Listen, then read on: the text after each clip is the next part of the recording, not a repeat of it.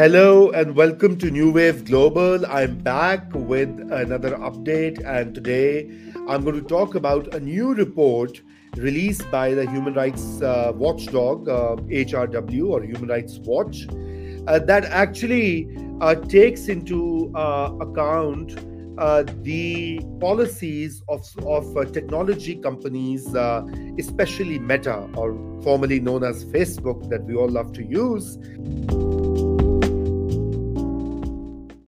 Which is Meta is the parent company of these popular social media platforms, Facebook, Instagram, and they even, I think, own WhatsApp, if I'm not mistaken.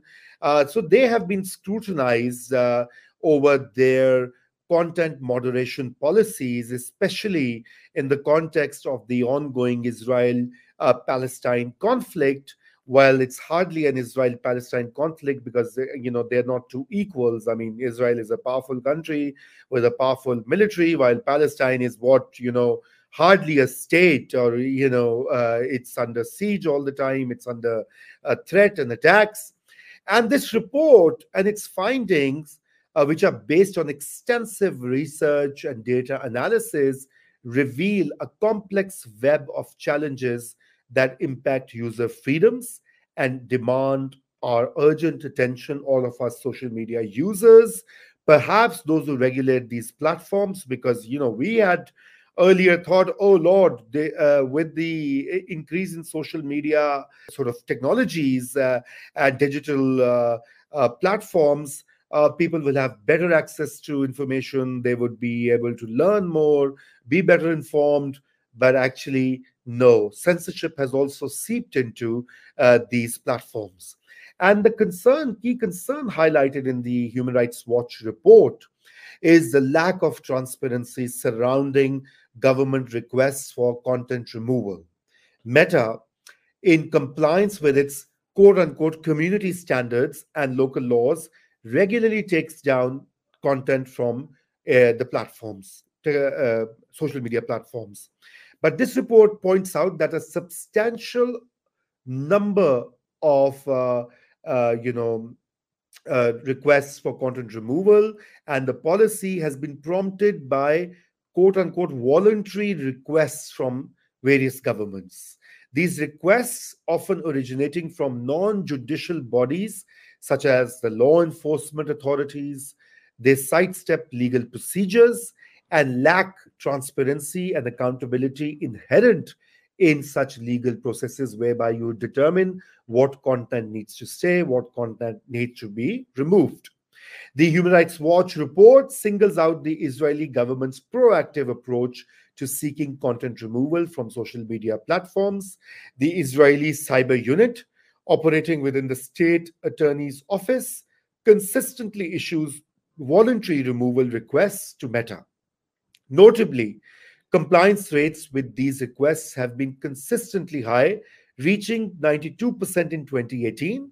In 2021, the Cyber Unit issued 5,990 removal or restriction requests to Meta platforms with an 82% compliance rate. This is huge. This is not a joke, viewers.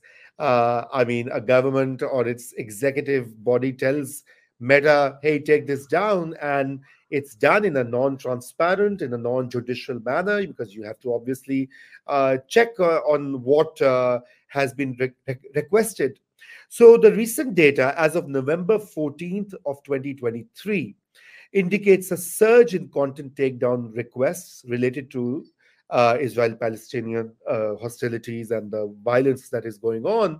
The prosecutor's office reportedly sent 9,500 content removal requests to major social media platforms, with nearly 60% directed at Meta, or Facebook's parent company. Despite the considerable volume of requests, there's a lack of transparency regarding specific policies that have been violated and the outcomes of these requests.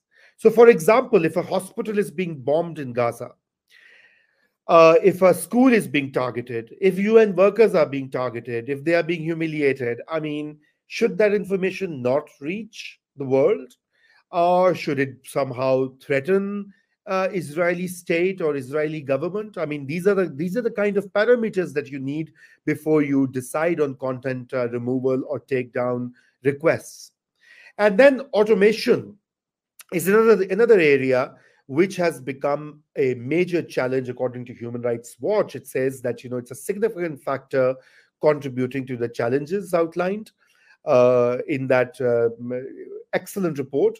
Meta heavily relies on automated tools for content moderation, with over 90% of content deemed violative is proactively detected by these tools, or they are in popular parlance known as the bots or the robotic sort of checks.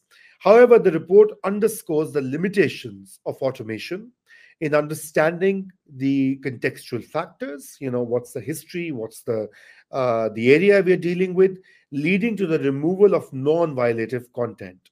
Users reported instances where their peaceful comments on the Israeli Palestinian situation were erroneously flagged and removed. I know many people in my networks who have complained of that, their Facebook pages either being suspended or being posts being removed for violating, and the policy is not clear.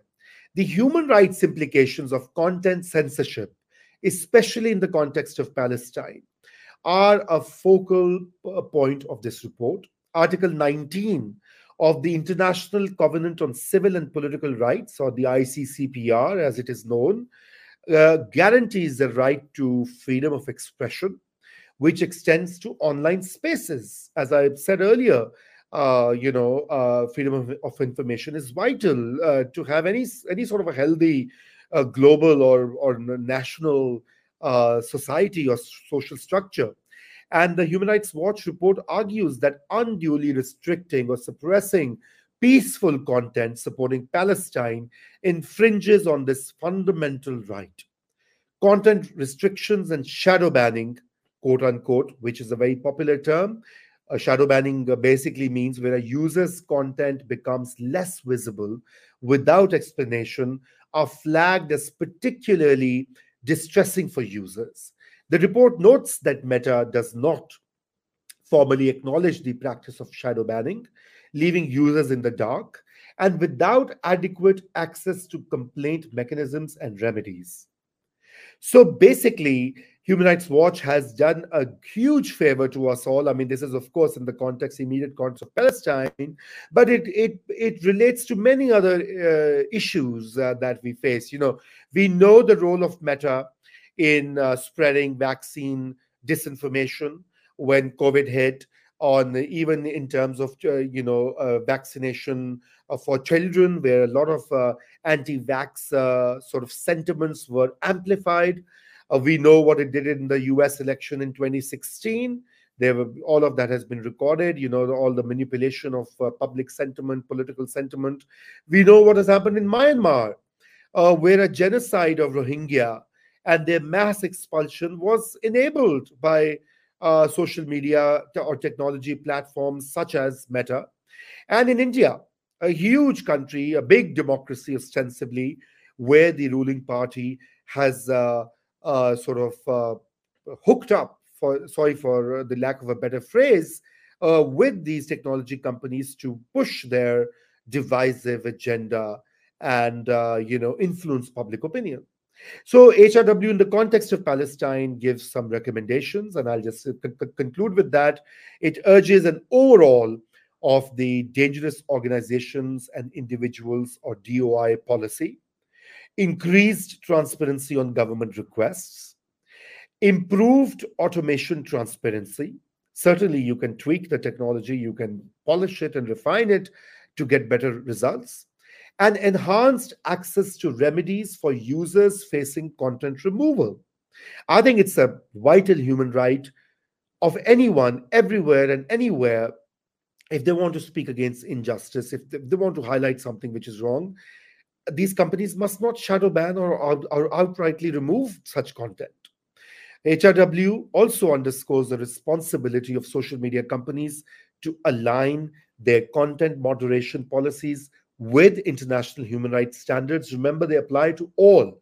The international human rights law, the various protocols, covenants do not just apply to governments. They apply to businesses as well. They apply to non-governmental bodies as well. And I mean, if we want to live in a civilized world which follows some sort of norms, I know it's being idealistic because they're being violated every day as we speak, but we have to strive towards that. So, as Human Rights Watch says, we have to ensure a transparent, accountable, and rights respecting digital space. And I should thank Human Rights Watch for that. But I think it is time that we hold these big technology platforms, these big companies like Google to account, that they just cannot apply censorship, without a clear, transparent policy. So I'll just end here for today. Not a great, a thing to talk about, but we have to talk about it because I mean, we all operate in these digital spaces increasingly, and if they're not free, if they're not open, then why be here in the first place?